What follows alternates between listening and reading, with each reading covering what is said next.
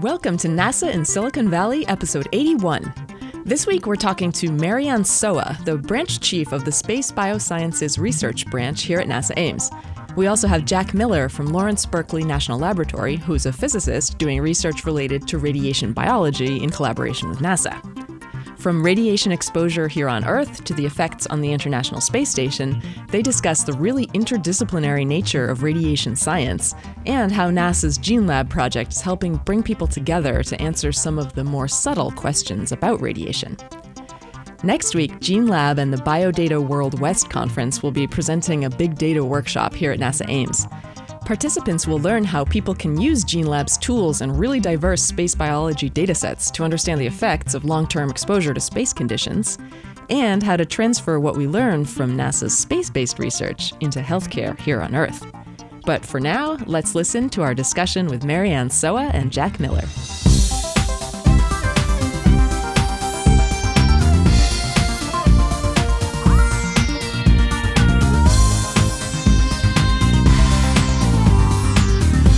Thanks, Marianne and Jack, for joining me here today. We want to learn a little bit about you and how you work together. So, Marianne, how did you get to NASA? Tell us about your path here and what you're doing today. It's a very long story, and I'll try to keep it short. Actually, I grew up in Alabama, and I always was interested in science. And I went to grad school, actually, in physical chemistry, which has nothing to do with what I do research on now. I would actually say I'm a radiation biologist. But as part of that, I have an undergraduate degree in biology, and at some point I went to the National Lab. I was at Pacific Northwest National Laboratory for 15 years of my career, and there I was actually hired to build a machine that could do single-cell irradiations. And so it was built on my skill as a physical scientist to actually build things and do ultra-high vacuum type of work, and got me also engaged back in the biology side. And as that, my career just kept going that route, and I got really interested in the radiation biology and radiation biophysics field. And as part of that, I spent about 10 years doing systems biology as part of that research, which is systems biology is really just looking at things, I would say you could almost say holistically. We look at the whole system and how everything integrates together, and how can we answer new questions in unbiased ways by looking at kind of everything as a whole rather than looking just at the various details of interactions. And so after all of that, just absolutely by chance, about 2.5 years ago, somebody had sent to my husband an ad for a job here, and I just said, "Oh, why not?" It was actually not looking for a job at the time, but it was just like I came, I interviewed, and I just fell in love with the place, and haven't looked back. So yeah, it's been really wonderful experience. Awesome. I love these career paths that you couldn't have really planned. Yeah, but again, working at NASA builds on all these kind of interdisciplinary skills, because you have the physical science, the chemical science, and also the biological science, and it's completely integrated. Yeah. And so it's just a natural fit for my background. Awesome. Very cool.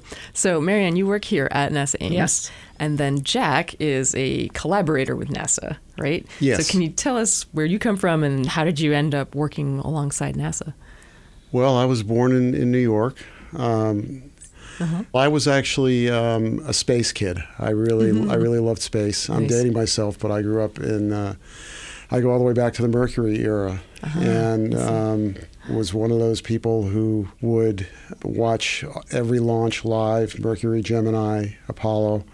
Being in front of the TV and watching the Saturn V light up, was really, I get chills thinking about it even now. And I remember being in middle school when John Glenn flew. So and cool. How the teacher brought in a radio, turned it on, and we listened to it. We listened to the flight when I was in school. Awesome memory. So I actually wanted to be an astronaut, like a lot of kids did then. And I started out as an aeronautical engineering major at New York University. This was before the era of scientific mission specialists, so you had to have perfect eyesight. And as you can see, my eyesight is not perfect. And you do have glasses on. I do have glasses on. So anyway, I started off in aeronautical engineering, and I thought I'd get in the space program one way or another. But I took a physics class what they called modern physics, which is quantum mechanics and relativity, and fell in love with physics and became a physics major. And after a couple of detours, I wound up going to graduate school in nuclear physics. And what that translated into was research in smashing atoms. Cool. So I did my thesis research at particle accelerators. After I got my PhD, I took a postdoc with a gentleman named Walter Schimberling, who Marianne knows, who's an old NASA hand, and was doing physics research related to radiation biology for NASA. So I wound up coming back full circle. And so after I got my PhD, I was working for NASA, getting to meet astronauts, getting to learn what life was like up there, which was very cool. Awesome.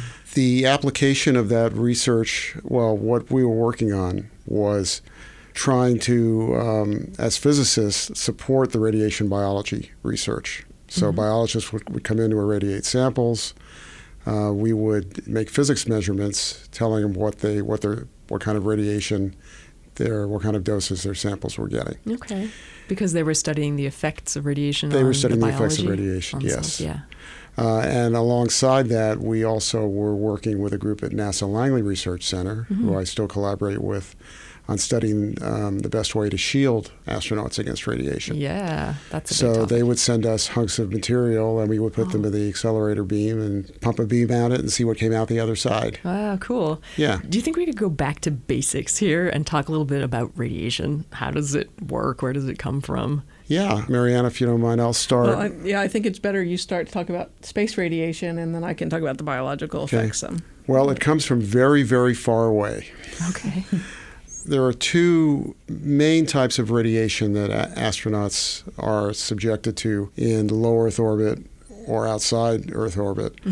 They're charged particles. We refer to them as heavy charged particles. What they are is atomic nuclei from the lightest, which is a proton, hydrogen nucleus, to everything throughout the periodic table. Okay. And the protons come mostly from the sun. Everybody's familiar with solar flares, solar storms. You've seen pictures of solar flares. Well, when one of those flares erupts, it actually carries with it a lot of protons, high energy charged particles. And Marianne will talk about why those are bad for you. Yeah. The heavier elements, so everything heavier than a proton, originates actually in supernova explosions. Okay, exploding stars? Exploding right? stars. Yeah. And all the elements in our body heavier than, well, say helium, actually originated, they were cooked up in the insides of stars. And it turns out that everything up to iron, which has 26 protons and 30 neutrons, is cooked in the interiors of stars. When the stars explode, this stuff is blown out and travels through the universe and eventually gets here to our solar system. The heavier elements, the elements heavier than iron, are actually created in the explosion itself. All right. So space is suffused with every element in the periodic table. All these charged billiard balls zipping around. Right. And if you're sitting in a spacecraft, they're going to punch right through the spacecraft wall and into your body. Okay. The Earth's magnetic field, when you're in low Earth orbit, the Earth is surrounded by a magnetic field. And the Earth's magnetic field shields against most of the heavier particles. All right. Like deflects them? Pardon? It deflects them, It does deflects it? them. Anybody who's done an experiment, the classic experiment where you have a bar magnet under a table and you pour iron filings on it and the iron filings line up. Yeah. Yeah, well, the Earth has one of those fields around it. Okay. And magnetic so field, the particles come in and they kind of get deflected by this field. Okay. So astronauts in low Earth orbit are subjected mainly to protons. Once you leave low Earth orbit, so if you're going on a mission to Mars, you're going to be subjected to the heavier particles. Are they more powerful? Are they more harmful? They're more powerful, yeah, in a couple of ways. They're more penetrating because they're faster, so they can penetrate most shielding, most practical spacecraft shielding. And once they hit the body, they deposit a lot of energy. What happens to that energy? I'm going to turn it over to Marianne. Okay. I could tell you, but she could tell you a lot better. All right. Take it away. So, well, when you think about the radiation as it interacts, let's just say, with a person, that energy gets deposited in, I guess, with the space radiation, the important point, it gets deposited in a way that we call it highly ionizing, which means that one particle creates many ionization events. And because of that, it can have a lot of effect on the biology. One of the easiest ways to think about it is that you could ionize a part of DNA to make a strand break, and then that would make DNA hard to replicate. Or you could say you create what we say is an oxidative stress, so that you create basically ionization in the water, which cells are primarily water. And that creates, an imbalance in the cellular signaling, et cetera, that can be sustained over time and actually cause a cell to then, change its behavior. A lot of these things are not so serious as inducing a mutation. No. Yes, radiation can induce mutation, but there's two important things you have to think about with radiation. One is dose and one is dose rate.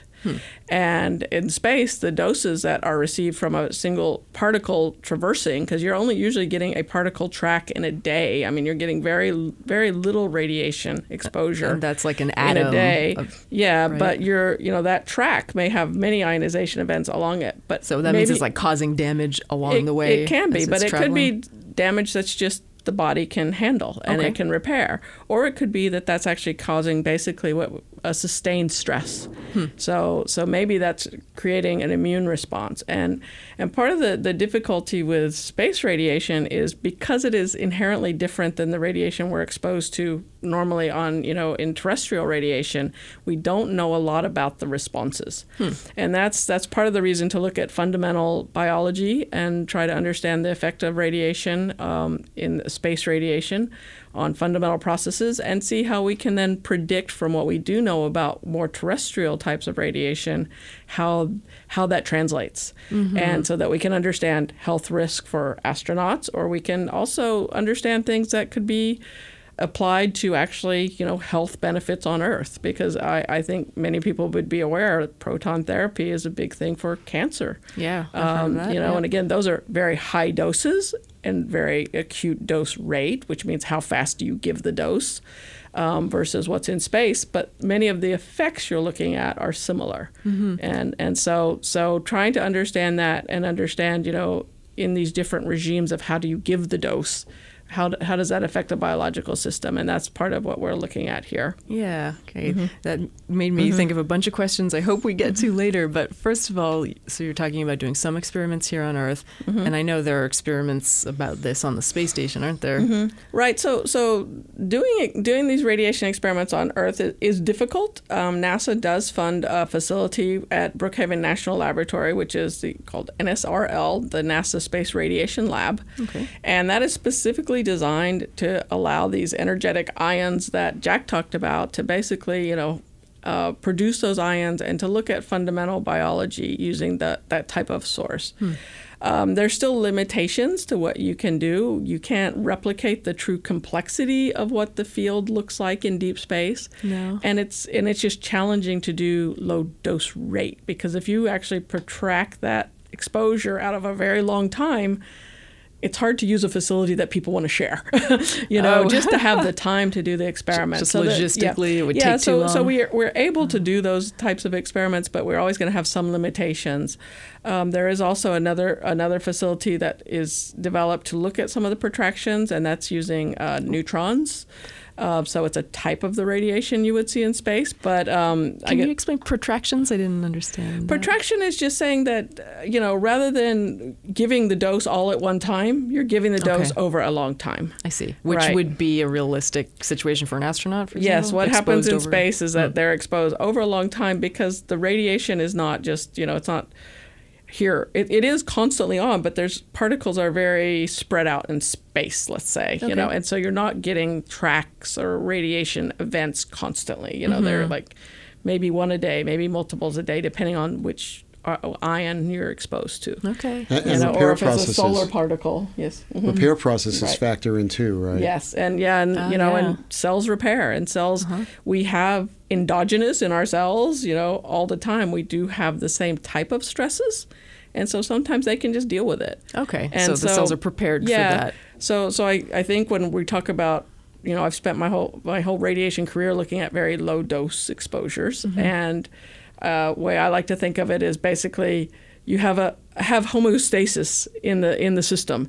And if you give it too much of a stress, maybe you knock it out of that position where it can recover. Oh, you know, and it may be very subtle. And so that's where, and I think we can talk some about GeneLab here, is that's where we get a lot of power from these very large data sets. So if we just collect all the information we can collect about a system or a process, and then we can start asking very targeted questions about what really is happening, because it may be that only a certain part of a cell is responding, or maybe several different pathways in a cell, because you can think of what happens in a cell of being like a network of highways. You know, there may be several ways to get from A to B, and they may be interconnected. And you know, so we can start looking at questions of how do those interconnectivities actually affect the outcome of what the cell needs to do, and more largely the tissue and the human. Okay, right. So the subtle effects of radiation exposure. I think you've covered this in one of your previous podcasts, but here at NASA Ames, we actually have one of the projects we have is actually called GeneLab. Right. And GeneLab is a repository for these large data sets. What's important about these data sets is that they're unbiased. Okay. And so basically it's a case where you say, I'm going to measure something, and I may have a very specific hypothesis when I did this experiment, but I'm going to make sure that I collect as much data as I can. And so GeneLab's a way to take all those data and then start looking at them in integrated ways. So maybe my colleague at Berkeley did a study, and I did my own study, but now I can look at the data that we each collected and try to see if I can ask new questions. And so it's very powerful, and it is particularly powerful for radiation studies because of this, where I mentioned that we don't have the terrestrial knowledge of space radiation. So we don't always know what the response is going to be, and we have to do a lot of hypothesizing what we think will happen in deep space exposures to the biology, to the human, to the biological system. So whether it's fundamental biology or health risk, we have to actually be looking at, you know, how do we predict what the responses or the risk might be. And so having these large data sets, and you know, we can start asking new questions, and what we say is we develop predictive hypotheses. So basically I can go and say, well, I want to find out if, you know, this exposure to radiation caused regulation of this process. And I can go and now interrogate this data and ask those questions. And so GeneLab's recently made a rather concerted effort to bring in more of the radiation data. I think they currently have around 150 data sets related to radiation. About half of those are from space flight, and the others are from ground-based studies. And so you can make that comparison then. Right, and it's multiple organisms. You know, there's there's cellular studies, there's animal studies, there's different types of organisms, fruit fly, et cetera. And I think one of the things Jack's been working on, that she can explain, is actually trying to now get the detailed dosimetry data for the spaceflight exposures to now be able to ask even more questions of that data. So we've got a lot of power in what we're going to be able to do with the data that's there. Awesome, yeah. And you mentioned the past episode, which was about GeneLab with Sylvain Coste, who's the project manager, right? Yes. Yeah, and he talked about the power of all that data and different kinds of data, and you can make those comparisons. So how does Jack's research come into play here? What are you working on exactly? Okay, well, I left out the last part of my journey from Space Kid to GeneLab. Sylvain and I actually worked together when he was at Lawrence Berkeley Lab doing his thesis research. We go back about 20 years, known each other a long time. And after he took the position down here at GeneLab, we just met for coffee just to catch up. And he was describing what GeneLab is, and especially in relation to the biological data that GeneLab is accumulating from or acquiring from space experiments. And I said, well, what are you doing about radiation? And at the time, GeneLab didn't have access to any of the radiation data. And I need to backtrack a little and explain why that is. The space station is a big, complex entity. And the people charged with measuring radiation, they focus on astronaut health as opposed to basic biological research. Okay. So they have many radiation dosimeters, detectors, flying up there. And the same thing was true with Space Shuttle. but they weren't geared toward being integrated with the biological experiments that were flying. Okay, to make that connection. Right. So it's a situation, right? for example, somebody has a biology experiment that's flown in a particular rack in a particular module on space station. And if you want to know the radiation dose that those samples got, because there was no detector dedicated to those samples, you need to get the data from one of the other detectors or one of the radiation detectors that was flying monitoring astronaut doses. Right. And that comes from a different NASA center, from a different group that's not focused on biology. So one needs to map the radiation data from one branch of NASA onto the biology data from another branch of NASA. Okay, that makes sense. And that's what I'm tasked to do for GeneLab. So that's going to enhance the data that's in GeneLab, right, with as extra information. It's going to add an extra dimension to the data in GeneLab. Yeah, awesome. One of the greatest unknown risks for manned exploration or human exploration beyond the Van Allen belts is radiation. And it's because we don't have this terrestrial knowledge.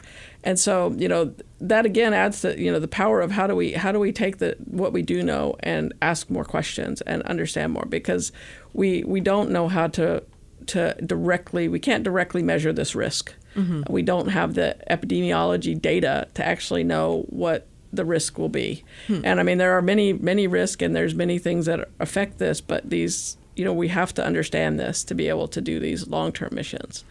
And so this is what drives NASA to study these questions, and it's also just part of exploration, right? And so we do have other projects that are looking at just radiation effects on basic biology as well. Mm-hmm. And so we have we're going to be gaining a lot of information going forward about these effects and being able to understand more what its impacts on health and biology are. It's important to note that human beings evolved on Earth in an environment that contained radiation. Marianne mentioned that before.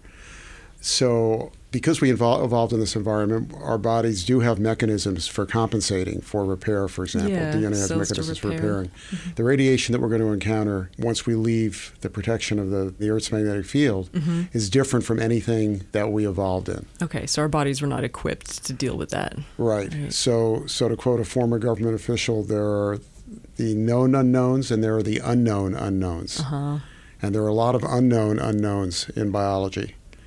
Interesting. Yeah, and what GeneLab is doing, hence my reference to big data earlier, is that, as you may know, there's been a trend in science over the past decade or so to attack problems by looking at large data sets that might not seem that they're obviously related, but looking for patterns, looking for connections in those data. And GeneLab is going to give a lot of investigators who haven't had that ability before the power to do that by accumulating those data, systematizing them, organizing them, and making them accessible, including to the general public. I think there's a public access to some of GeneLab's data, right? Yeah, all the data becomes publicly available once it's been validated. It all becomes publicly available, and so anyone could go in and interrogate that data. And I remember from Sylvain's episode, the GeneLab is creating visualization tools, right? To see. Right. They are doing a lot of tool development. I can't really speak to a lot of details on that, but yes, they're trying to make it so that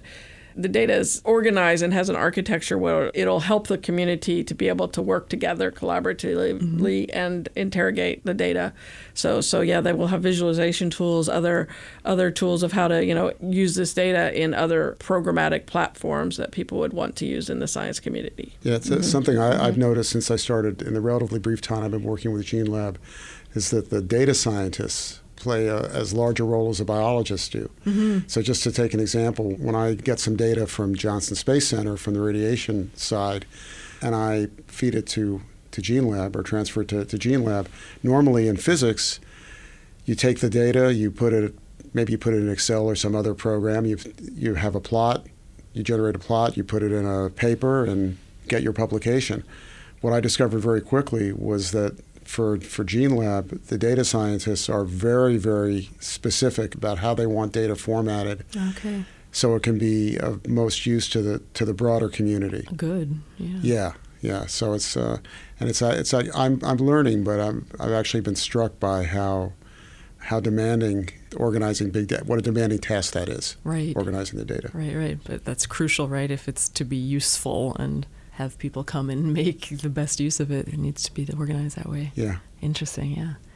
So in the story that you've shared so far today, we have been on the space station with astronauts, exposed to a certain kind of radiation, but protected by Earth's magnetic field. We've been out in deep space, envisioning the future of human exploration, and also on the ground, simulating space radiation here. Where else will this take us? Can you imagine what you're learning through these studies and GeneLab, et cetera, being used here on the Earth for medical applications? Is it that kind of radiation? There's definitely a lot of therapeutic uses of the same type of radiation. I mean, I mentioned briefly before proton therapy. Yeah. The way the energy gets deposited in for this very energetic type of particles allows you to position the dose in a certain way, and so it actually allows different therapeutic protocols so that you can really target the radiation to a tumor site, and so it's very effective to certain cancer therapies. But there's also, as Jack was saying, the great unknowns. We don't know all the effects, right? And so there's definitely going to be other benefits to doing this. One really great thing about radiation studies is there's an on-off switch. You can turn radiation off, you can turn it on and off. And in your experiments. And so if we think of it again as kind of a general stress response and telling us something about how the biology responds in general to stress, or it could even be immune response, et cetera. The fact that we can turn it on and off gives us a very targeted way to do our studies for fundamental research. And so that's actually very powerful when we start to ask new questions. And so that's, again, a place where you can generate your hypothesis and say, how can I look at this effect? And I think that's a place where when we look at low doses, where we're not trying to kill a cell with radiation, which is what you're trying to do in therapy, we can use it as a tool to help us understand a much broader questions in terms of aging, stress, just general immune stress responses, oxidative stress. Many of these questions are actually things that the radiation community are interested in. Wow, okay. So radiation and so much more. Yeah. Interesting.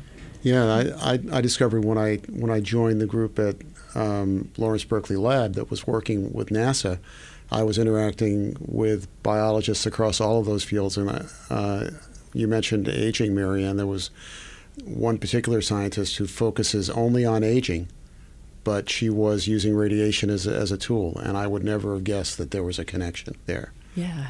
Another colleague focuses on cataracts. Oh, really? Yeah, wow. And pretty much everybody is going to get cataracts if they live long enough. A former colleague of mine used to tell his audiences, I hope you all get cataracts, because it's a way of saying I hope you live a long time. He had a kind of an odd sense of humor.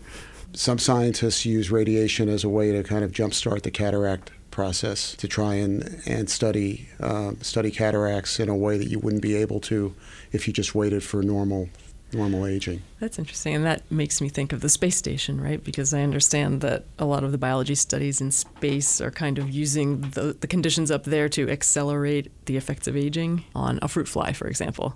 So Jack's comments about the data scientists being as important as the biologists in this, and even your backgrounds, make me think how interdisciplinary all of this work is. Is that something you're finding more and more?